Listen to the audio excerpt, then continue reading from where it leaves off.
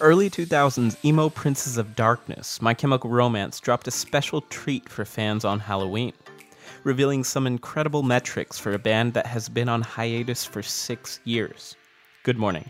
It's Rutger here at Chartmetric with your 3-minute data dump, where we upload charts, artists, and playlists into your brain so you can stay up on the latest in the music data world.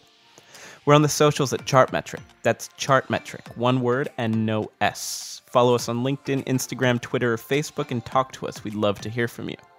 Just a heads up that we'll be switching formats from 2 times a week to 2 to 3 times a month as we transition to a longer form podcast that will include interviews with some very special guests.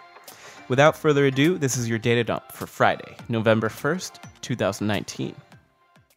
Hope you had a very spooky and safe Halloween. There's no trick here. For early 2000s pop-punk nostalgists and emo aficionados, My Chemical Romance dropped a very special treat. The eyeshadow-laden foursome announced their reunion on the most costume-heavy day of the year, and the internet was all about it. If you were sitting there thinking the emo pop-punk thing was just a fad, think again, because MCR's numbers show otherwise. Sure, it's been 6 years since their breakup, but their numbers have been steadily climbing since we started tracking their data. In March 2018, the band was at 4.9 million Spotify monthly listeners, 2.7 million followers, and a Spotify popularity index of 78 out of 100. As of Halloween, they're at 6.7 million monthly Spotify listeners, 4.3 million followers, and a Spotify popularity index of, drumroll please, 78. Those stats are pretty stunning. 6 years of effective inactivity, and MCR has managed to maintain their streaming numbers. If we look at their neighboring artists and filter by genre cluster, things get more impressive. Paramore, who are just above them in terms of cross-platform performance rank, are at the same Spotify popularity level. However, Paramore released an album just 2.5 years ago, and they were releasing new music videos as recently as last year. To be fair, MCR has had help from frontman Gerard Way's award-winning comic books, one of which has a Netflix adaptation.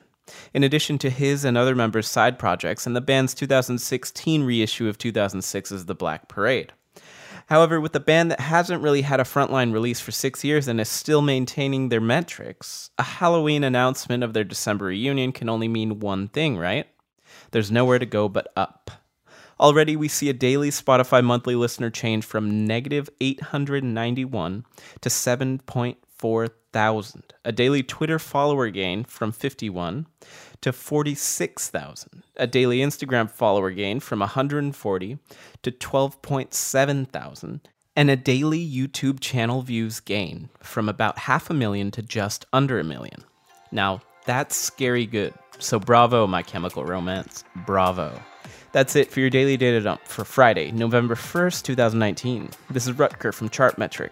Free accounts are available at chartmetric.com, and article links and show notes are at podcast.chartmetric.com.